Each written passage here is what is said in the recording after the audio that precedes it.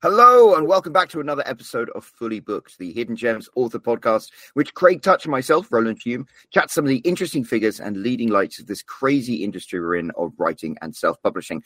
Today, we are delighted to have a man from my own homeland, Michael Coolwood, who is a disabled, non-binary author who is here to talk to us all about invisible and visible representation of disabled people. I'm very, very excited to have you here. Thank you so much for joining us, Michael. Where are you based? London, the Isle of Dogs. Isle of Dogs, beautiful. Yeah. With fewer dogs there than is advertised. Oh, mate, you would be surprised. But there were a lot of lockdown dogs. Yeah. And then it's because we have just so much housing on the island, which was designed for bankers, and then a lot of the banks moved away because Brexit, and now they've all been filled up with people who want to actually live there, and a lot of them have dogs, and it's amazing. I love that.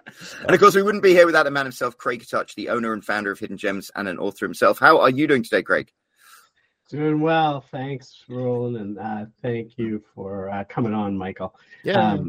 As Roland said, this is a great topic because, this is something that a lot of authors, I think, struggle with in terms of, if they want to represent disability in their books, they're unsure how to do it. And, for somebody with a disability, it might seem easier. I don't know if easier is the right word, but in the sense that you probably don't feel like you have as much chance of getting it wrong and offending people, right? Whereas somebody who might want to portray a disabled character, they would be maybe concerned that they are not getting it right, and so then they'd want to employ sensitivity readers or such like that. So anyways, let's start off with you telling us a bit about yourself and what led you to becoming a writer, and I don't know if we lost him there. I'm still here. Okay, your video's gone. No worries. So what led you to sort of becoming a writer? And you can talk about your disability if you want, and then we'll sort of jump into it from there. Okay, so I'm approaching 40. Have written, I think it's 6 books so far. I've got a stack of them. 2 fantasy, 3 science fiction, 1 sort of modern set cozy mystery. So when I started writing, I didn't know about the disability, but it was very much a way of coping with it, because I was in the process of several extended disability related flameouts at work. So yeah, at first we thought I just had depression, the common cold of disability, and then it turned out there was more stuff going on, which currently we know about ADHD, and suspected autism and CPTSD. And so that's a very common experience, to have depression as a secondary symptom of other stuff. So yeah, for 10, 12 years, I've been sort of diving into this whole thing. Had a load of therapy. King's College Hospital in the UK gave me a massive dose of psilocybin, the psychoactive compound in magic mushrooms, to deal with my depression, which it did. I was very surprised. There was this massive, I think it's running in the States as well, or it was, a study where they were giving people with treatment-resistant depression a load of psilocybin, and it was a very cool experience. I've heard a lot about that, actually. That's quite... This is almost a different podcast topic of itself, because I'm super, super into learning about that. Yeah. I'm a big fan. So... got dosed with psilocybin to deal with the depression. And then once that was gone, we started learning about all the other stuff.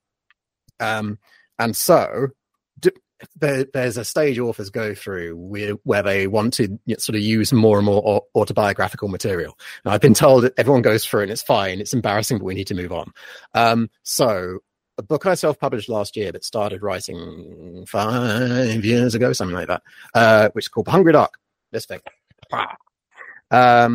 The central conflict of that book is a fantasy book where the protagonists go on a dark descent through an underground city with cannibalistic darkness. And the central thing the protagonist has to go up against is a series of, a cluster of negative symptoms which make her life hell. Many of which were based on my own at the time, although the psilocybin thing cleared a bunch of those out. So that got published last year to middling reviews. And this is your sixth book? Yes. Yeah. One of the things I've been able to do consistently, no matter how bad my health is write. And I have learned I am very, very, very, very, very lucky with that. True. I was going to say, I wish I had that problem. Yeah. So many people really struggle with the blank page and just getting the word count going. Whereas, when I used to work for a hospital, and when I was there, my attention was just bouncing off the work. I couldn't engage with it, which is, there's a phenomenon with ADHD called the wall, a wall of awfulness, where there is something you want to do, but it's on the other side of this wall, and you have to break through the wall using willpower, or you can climb over it using coping strats. Breaking through uses willpower. You only have a limited supply of willpower, which needs to be replenished. And I didn't know about any of the coping strats. So I had used up all my willpower to try and engage with this quite boring administrative work. So one of the only things I could do at the job when I was staring at my screen, wanting to die, a joke, but also not, was start writing.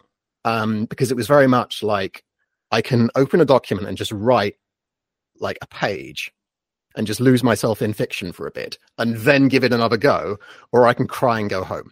So that led to me finishing my first novel while I was there, which got published by an independent press, which has since gone out of business, which sadly is the case for a lot of them. But yeah, so because my initial experience writing was the amorphous blob of horrifying existence which comes as a result of a series of undiagnosed conditions or writing, I very much turned to writing as a way to cope. And given that I've also struggled with alcoholism in the past, that's probably a better approach. So yeah, I'm very lucky with that. Yeah. I think a lot of we've talked about this in the past. I think Roland's written a blog about it as well. A lot of authors, disability aside, use writing as a way to work through issues and problems. So I think that makes a lot of sense that this was something that helped you as well. Hashtag therapy dupe. Oh man, yeah. If you can't afford therapy, working through it through writing is there's an exercise which some of us get given, which is if you have people you've hurt in the past who have hurt you, write letters to them and don't send them. And that's a really good exercise just for writing generally, but also it makes you feel a lot better. Well, in my experience.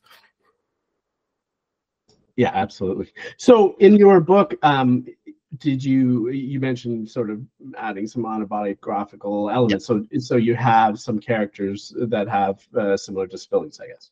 Yeah. Oh, okay. So yeah. The protag is dealing with chronic fatigue symptoms, which is persistent, tiredness, which isn't removed by rest. Cognitive issues where the brain sort of refuses to function, and you have X hours of being able to think clearly in a day, and you can burn through that quickly. And it really, and then once your ability to think starts to taper off and then crater really badly, and persistent low mood, despair.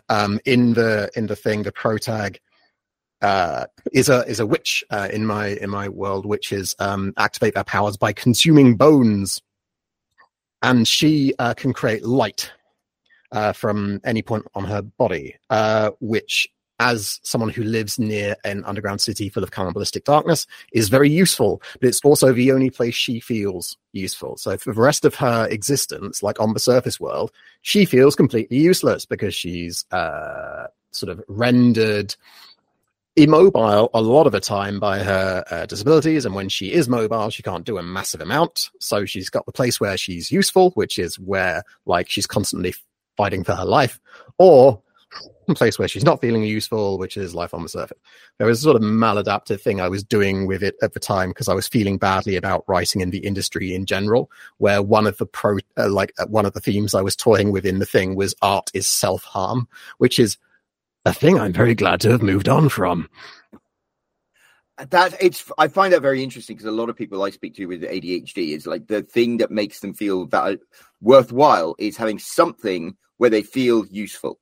And yes. That's why so many people with ADHD like thrive in the service industry or bartending or something like that. It's like, this is like where me being able to think of 6 things all at the same time. And it's, I can absolutely relate to that. And I love the way you put that into a story because I think people who read that, they're like, oh, I get this. This is me. I have that same experience, but I went to work in a care home, which made me feel really useful. But also, care homes in the UK are a nightmare because they're all privately run, and so they're being asset stripped by the people who own them. Yes.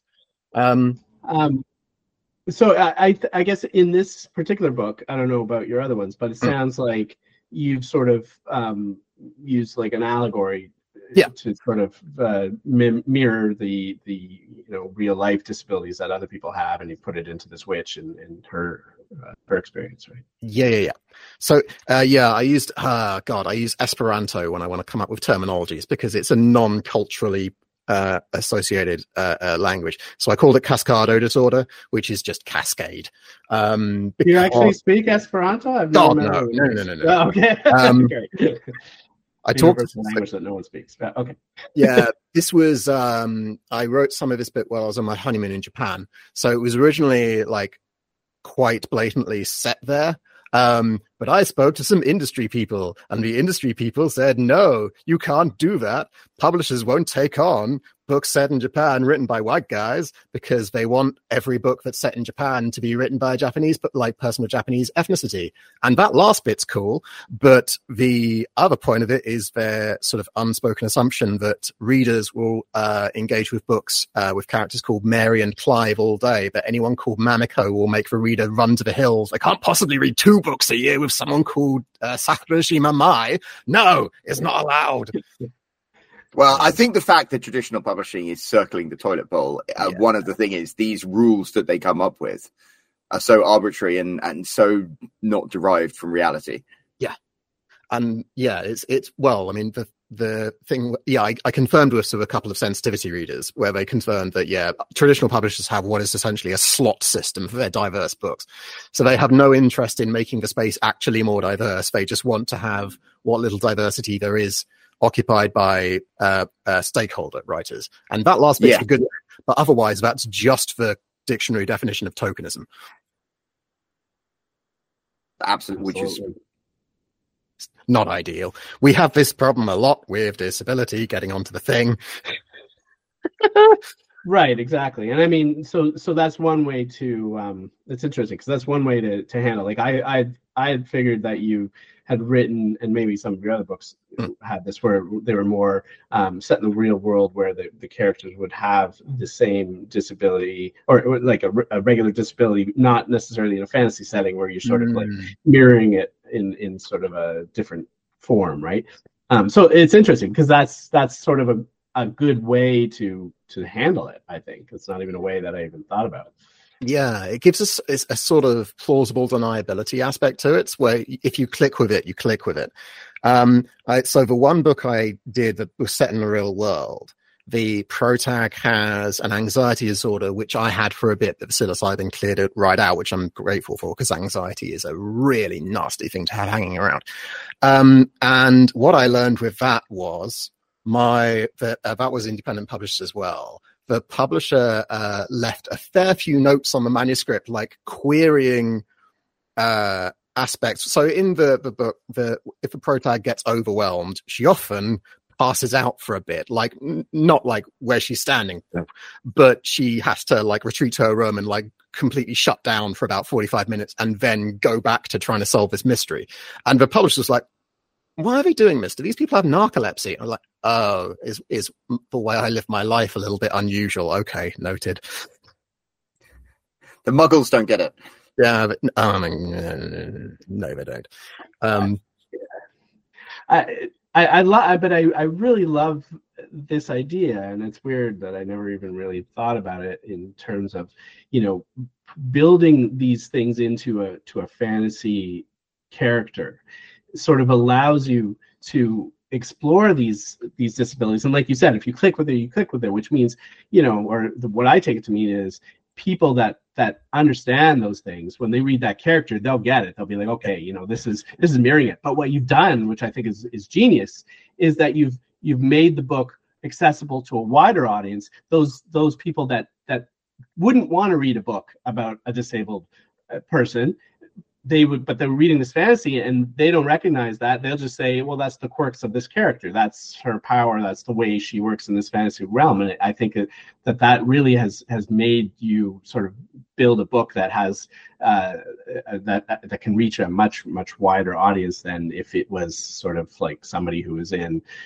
disabled person, because I think that a lot of people have their own preconceptions about that, and they'd be like, well, I don't want to read that, right? So whether you did that on purpose or not, I think it's genius. Yeah, well, so that was the goal. So with The Hungry Dark, what I wanted to do was focus in on trying to make something which could be commercially successful, because I was still trying to get an agent at that point. I mean, I'm not averse to the idea currently, but yeah, that I was really focusing on that with this book. And that was before someone had a quite long chat with me about re-evaluating my priorities. But so I wanted to make something that had this quite wide appeal, wide audience like possibility, right?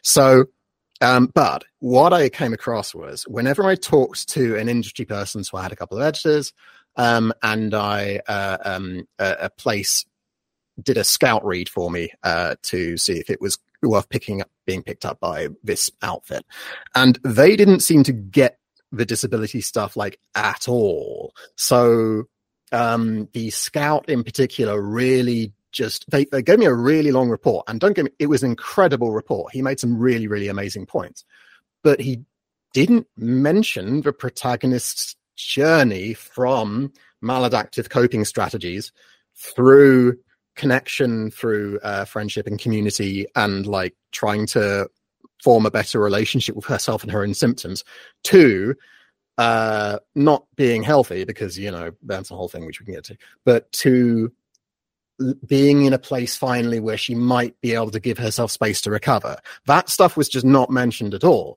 and this was reflected by one of my other editors in the book, the protags hovering on the edge of suicidal ideation a couple of times.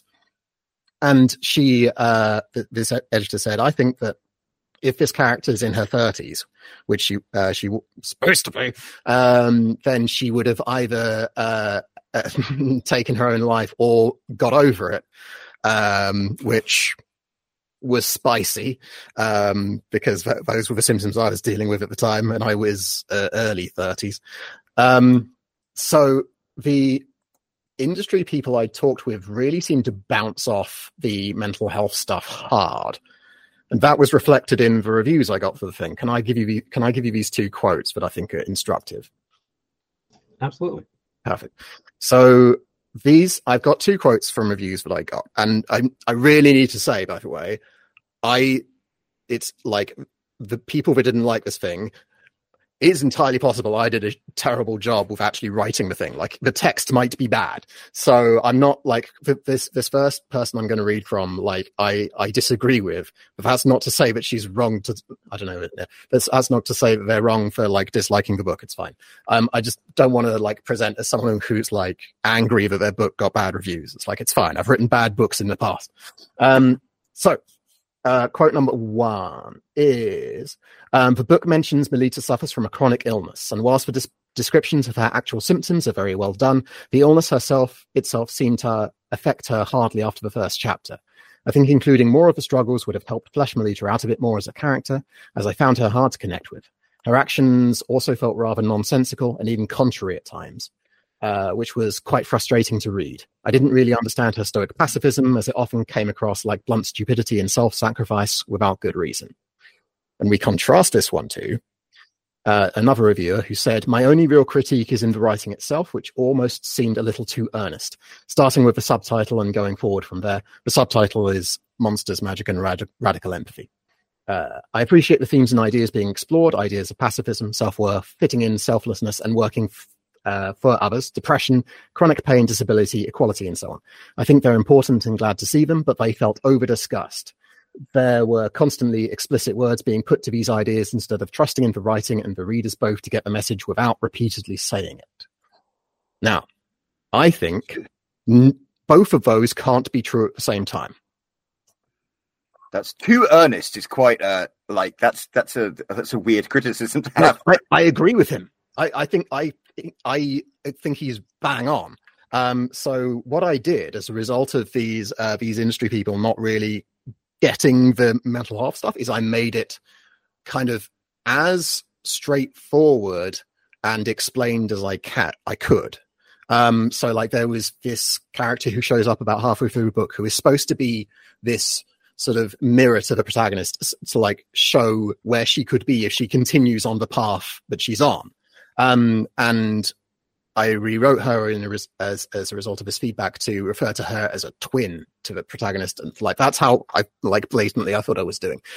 But so we have the case now where the book as published is kind of neither one thing nor the other. Like neurotypical people who are people without mental health problems don't quite understand the symptoms as they are on the page, whilst people who do get it think it's over discussed and like too blatant,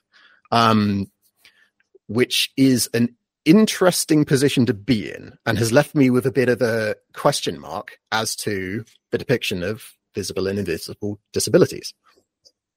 If my time spent on disability Instagram is anything to go by, it's people seem to get fairly straightforward disabilities well enough. There's a Instagram, a YouTube, a TikTok called Footless Joe. This woman has a below-the-knee amputation on her right leg, I think. And she's got a lot of content about what it's like to live with that. And her life is complicated, and the chronic pain she goes through sounds awful, and I would absolutely hate to have it. But it also feels, I feel as if I get it reasonably well from the way she talks about it. There are interesting quirks, so she has to have a sort of, I think it's neoprene interface between her amputation and the prosthetic leg she has, and that doesn't breathe. It's not breathable fabric. So when she takes it off at the end of the day, it stinks. And it's that sort of disability that really leads life to a character, especially when they're put on the page. But the problem that I've had with Hungry Dark and things moving on is taking an invisible disability, in my case, mental stuff, and putting it on the page. There is a massive variance in how people experience depression, which is a very common condition, even before. And so, one person who started 3 thoughts and then stopped them. There's a comedian in the UK called Susan Calman. She's excellent.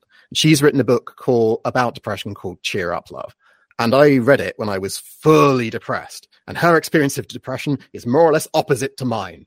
And so when there's that much variance in just depression, I think we struggle to put on the page the symptoms in a way where they're explainable to people who don't get them. So we can focus on catering to the normies or the people who live with these things. And I don't have an answer for that. I think it's a tricky one. Well, I find that very interesting. I think one of the things that's exciting about hearing about what you're doing, and I think things that have resonated with me about book, because I mean, Craig and I, we're both no strangers to sort of ADHD and things like that. I think it's one of the things that leads you into writing. But it is interesting when you have a description of a character and maybe they don't be like, here are my labels. They're just like, these are the behaviors that challenge me as the story progresses. And you can relate to that because that's something that you've experienced as well. And it's like, but you're right. If for people who don't experience those challenges, it might be really confusing. It's kind of like, what do you mean the character like decided to go off and lock themselves in a room for 45 minutes and not speak to anybody and stare at the wall? That's not what normal people do. And it's like, no, that's not what normal people do. However, that's what a lot of people do if they have certain things going on. And to some people who read that, it will be like, oh, I get it. That's really real to me. And other people will just be scratching their head. So there's, and I guess, well, I was just going to say, like, I think the other issue that you're mentioning, if I understand, is that even amongst the people that have those things, there's such a variety in the symptoms that they might experience that they still might not be able to completely connect, because they'll be like, well, I have that and I don't have those symptoms. I have completely different ones. And then they're like, so. So the thing about that side of things is disability is a magnetic condition a lot of the time, as is being queer or having gender stuff going on. People tend to cluster. So with the common conditions, especially like depression, if you live with it and have a bunch of friends who do, you'll have swapped stories about this sort of thing. So even if those aren't your symptoms, you'll probably know someone whose symptoms they are. But that idea falls apart with the less common conditions. Like I have experienced drug-induced psychosis, and one of my buddies had psychosis induced by something else, but it was both momentary. It only happened once for quite a short period of time. And so we're sort of hovering at the end of the edge of the psychosis pool, having dipped our toes and going, oh, I didn't enjoy that. And so for me, at least, psychosis, which is hearing and seeing and feeling things that aren't there, as well as some other things, it's a very scary idea to me because I didn't enjoy it at all. Surprise. So yeah, it might feel, if I was to read a protagonist who had psychosis, it might have the problem that you were talking about, Craig, where it feels a little bit alienating and distancing just because of it's so far from my everyday experience. That makes sense. That definitely makes sense. There's a model to tackle this, which is to make your protagonist disabled, have a very specific disability, and no one else really lives with any disabilities. And so all the other characters are normies, and so the protag has to explain to everyone else the challenges that they face. And so there's much more stuff dealt with in dialogue, and they come across specific situations where the disability is a roadblock. Whereas in my thing, which might have been a mistake, everyone kind of knows that the protag has issues that they sometimes need to deal with, and so is very understanding, which means that there's not a lot of dialogue about specific challenges that need to be overcome. It's a really challenging knife edge to balance on, isn't it? And I mean, that sounds like that's the way to, I guess sometimes when we watch shows, people use that. So I guess there's a common criticism that people use for and nothing to do with disabilities necessarily, but when people sort of complain that you're telling more than showing, right? And so you end up have this big exposition about what's happening when people are like, well, you should just show it through your actions, right? But I guess that's the quandary you're in, is that you can't for this kind of a thing very easily. It's tricky. I've never been in a wheelchair, for example. But if you see someone in a wheelchair, there's an immediate understanding of people who with empathy can understand why that would be a problem. They won't get a lot of the nuance, and there will be surprising things such as not everyone in a wheelchair needs to be in there the whole time.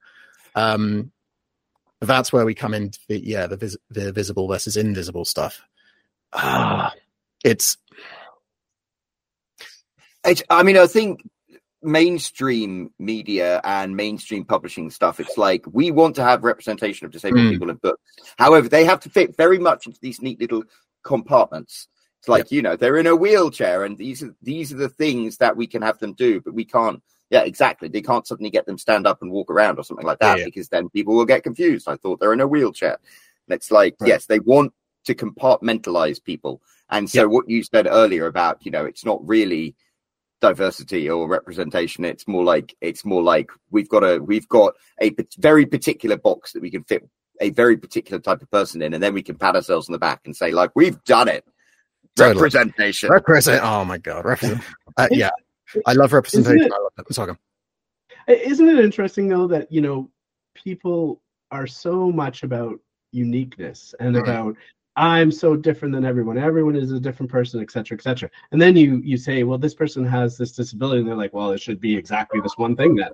It's kind of like they don't see that there are now the individuals that have their disabilities in different ways, just like we're all different people. That's it's interesting that people don't make that sort of mental shift. Yeah, unfortunately.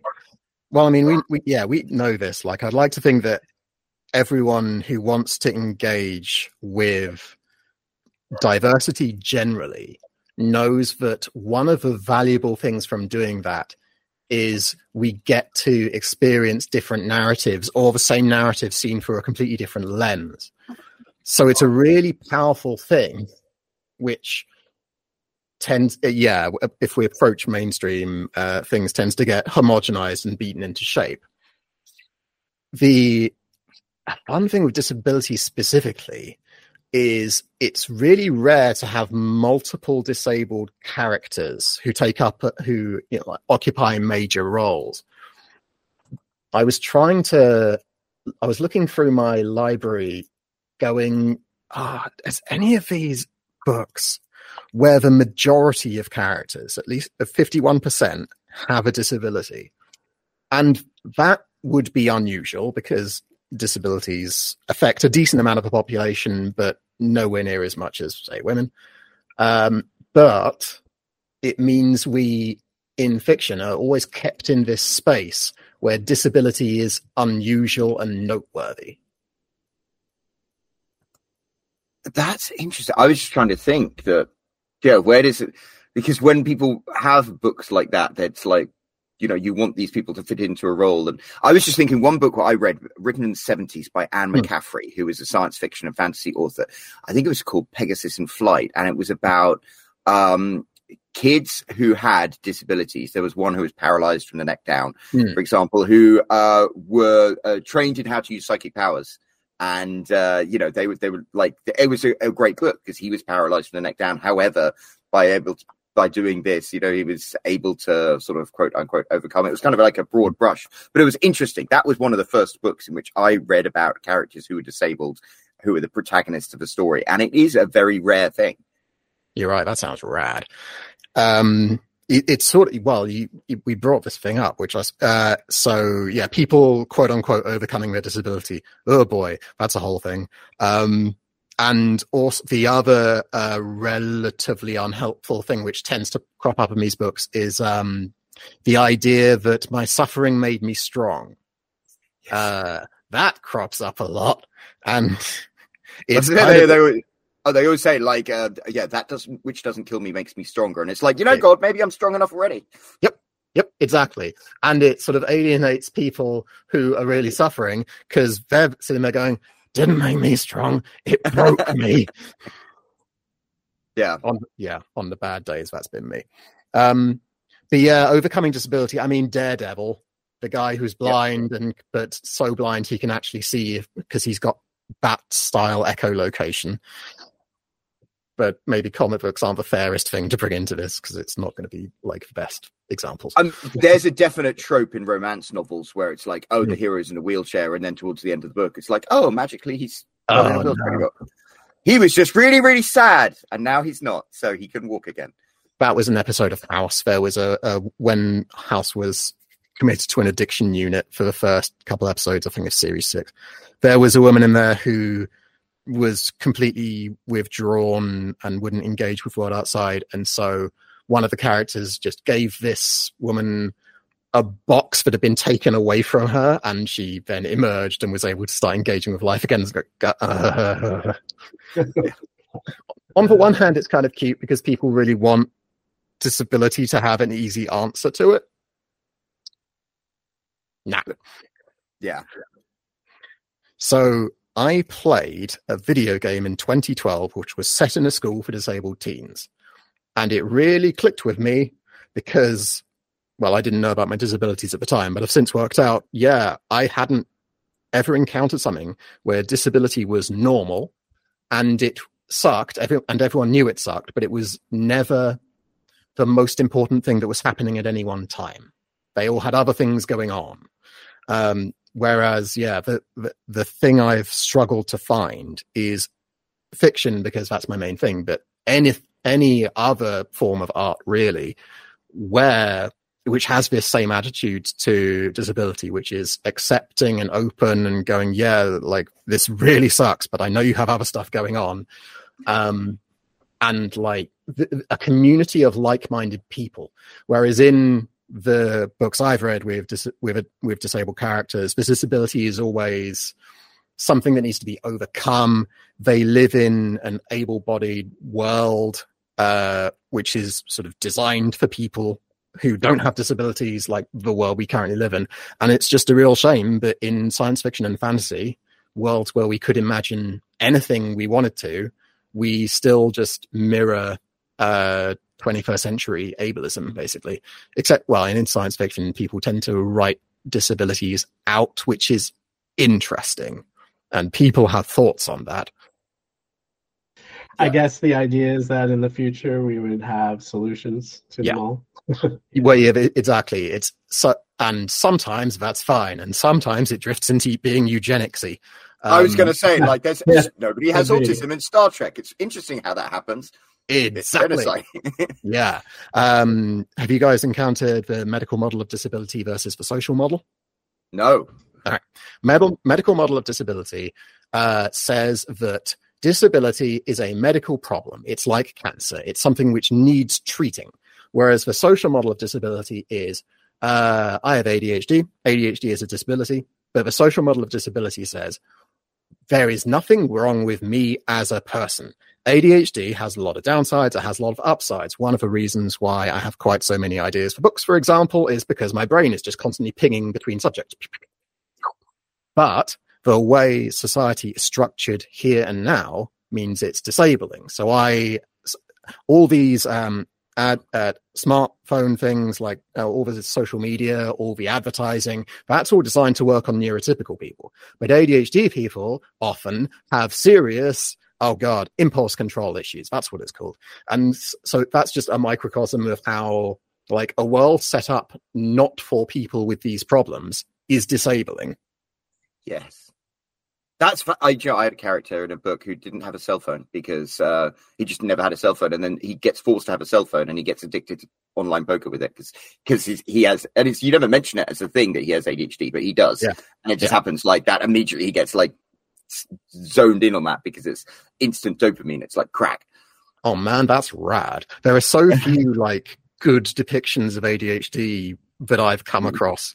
At least, Jake Peralta from Brooklyn Nine-Nine does a lot of things that are very well. So, like, he has a bathtub full of mail that he hasn't opened, which makes Amy Santiago have a heart attack. So that's very much like, not opening your mail because you're slightly worried about what's in there. I've done that. It's like if you don't respond to a text message within a day, it's like, I'm never speaking to this person again. I'll just remove them from my life. Yep, that's it now. We can't engage with that. Sorry. Yeah. Oh man, yeah. I've got a buddy who can't talk to one of their friends now because every time I message them, the friend messages back, "What's wrong? What's happening? You only talk to me really rarely. Something must have gone wrong." That's the way my mom says whenever I call her. I think one of the really exciting things about self-publishing, though, as opposed to traditional publishing, is it gives people like the opportunity to write about these things, publish them, ostensibly put them out to the same audience as mainstream publishing. And it's just a case then of like, how can we get people to find these books? Because I think if they do, it resonates with them. Yeah.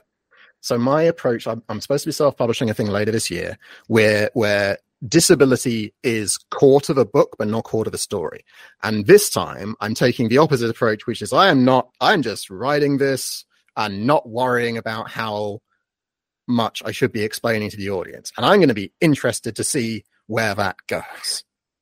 So to anyone who wants to write about disability, you've got a decision to make there. How much to explain, how much to engage with the literal day-to-day ways of living versus just having disability be in a character's life the same way their family are, for example. So someone might have a family very heavily involved in their life. Some people might be really distant from their family. And ways of living like that is just kind of disability. Like, people find ways around disability all the time. It's a cliche that able-bodied people say to disabled people, I'm really inspired by how well you're coping with this thing, which I'd really struggle with. And it's patronizing and awful. But at the same time, like, they don't quite get that you're talking to someone just living their life. And so if someone wanted to write a fantasy novel with a really disabled protagonist, they might find an interesting approach to be just having the disability be not really mentioned whilst the protags just bumbling about doing their thing until the crisis moment where they're thrown into an unusual situation and suddenly they're facing challenges they weren't expecting. Yeah, that's a really... Craig, were you just about to say something? Because I was just about to jump in with a tangent. Well, I was just thinking that, it's I think what some people will also have to decide is the idea, and it's unfortunate, but the idea of whether they want to try to write, and this is something that you said you have done as well, a commercially successful book versus one that is more just exploring disability and making that something that they just really, really want to talk about. And unfortunately, a lot of times those two don't necessarily intersect so easily. And so if they might have to make those sort of trade-offs where they say, okay, I want to make it commercially successful, so I have to have the protagonist overcome their disability, or they have to, or something, right? Where that's not ideal, and it's sad that we sort of are in this state where that's sort of the trade-off you have to maybe make. Yeah, no, I completely agree. It's yeah, I don't envy anyone that particular. Agents always say on their website that they are really keen to amplify marginalized voices, and disability is in there a decent amount.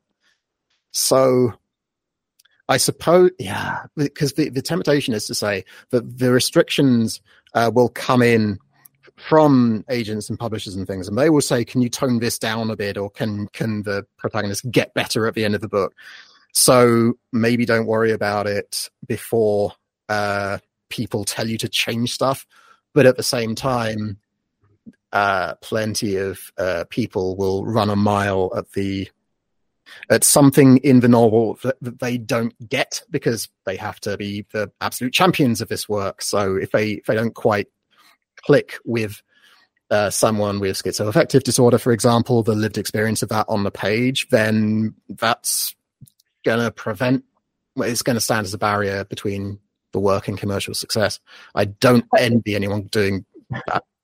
I mean, listen, it's not to say that you can't be commercially successful writing about stuff in a realistic way. There's plenty of examples of big books and movies that had protagonists that had disabilities that went on to be successful. It's just sometimes there's that trade-off. We've talked about this many times where when I was writing, I specifically wrote romance because romance sells much easier and is easier for me, at least, to write, and I was able to write it quicker than than writing stuff that I personally would rather read, which is science fiction and fantasy and that sort of thing, because, it would take much longer for me to write those books, and there's not as big of an audience, and it's a harder sell. So I made that decision to, for commercially to be able to make money, I wrote romance, right? And it's sort of that same sort of thing. You can certainly try and you should try to be authentic, but sometimes people will make that decision to say, I'm going to make,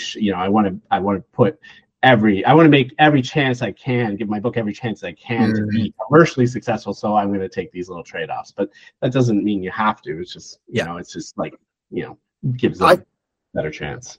I think one of the beautiful things about self-publishing, though, is to be a successful self-published author, you don't need to be commercially successful to the degree that you do as a traditional published author. And if you have Nick Stevenson is a self-published author, and he has this idea of 10,000 readers. That if you have 10,000 readers, you can make a six-figure salary being a self-published author.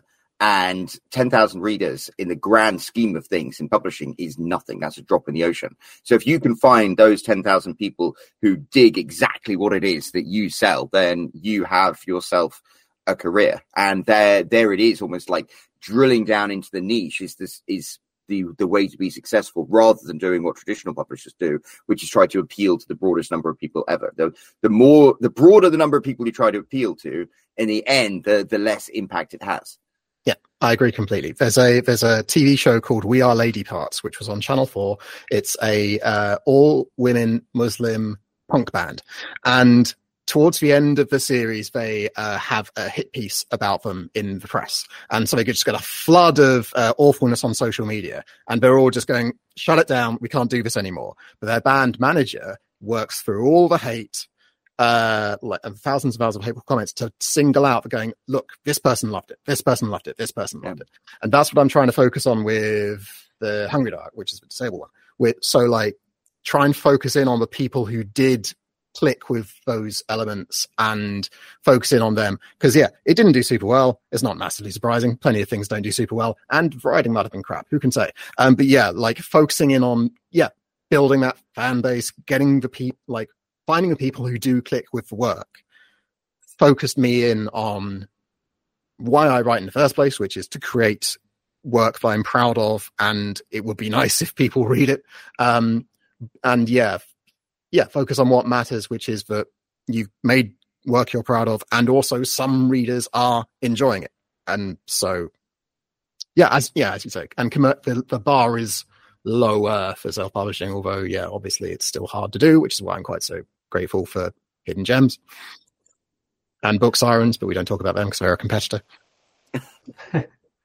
We can talk about them, we just have to go after this, unfortunately, we are reaching the top of the hour, but this seems like a good position to wrap things up, because it ended on kind of a hopeful note. I've really enjoyed this conversation, Michael. I think it's been really fascinating, and I've loved the perspective you've brought into it. And I think, certain things you mentioned resonate with Craig and myself. So great. Before we ask Michael to give all his contact details and where people can find his books and stuff, do you have any final thoughts?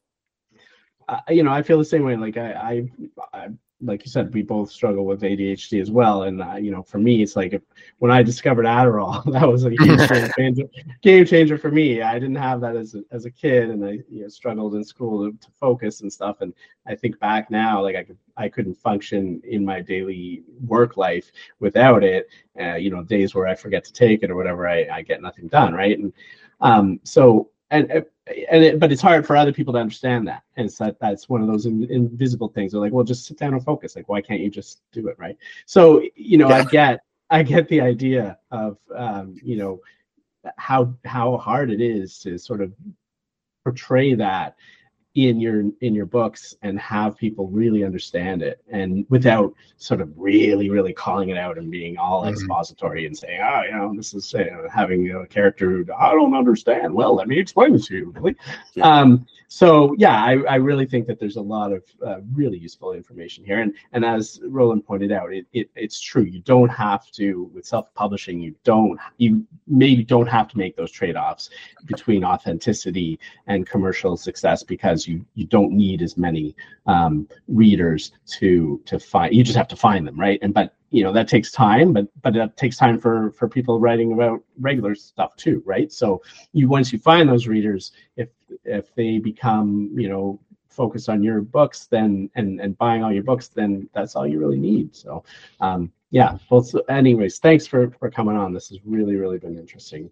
Hell yeah, I'm just really pleased to be able to talk about this stuff, because one of the problems with presenting disability in media is it just doesn't get talked about that much. So I'm really pleased to be able to come on and talk. Thank you. Well, before we wrap things up, Michael, where can people find your books, find more about you? Oh, okay. My website's coolwoodbooks.com.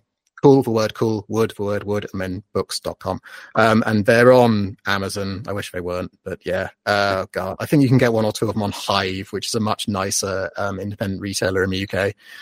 But yeah, cool books. And there's a lot of stuff about disability on there. If anyone was interested by the medical trial I talked about with the psilocybin thing, there's a whole breakdown on there of how that came to be, what it was like, and the results.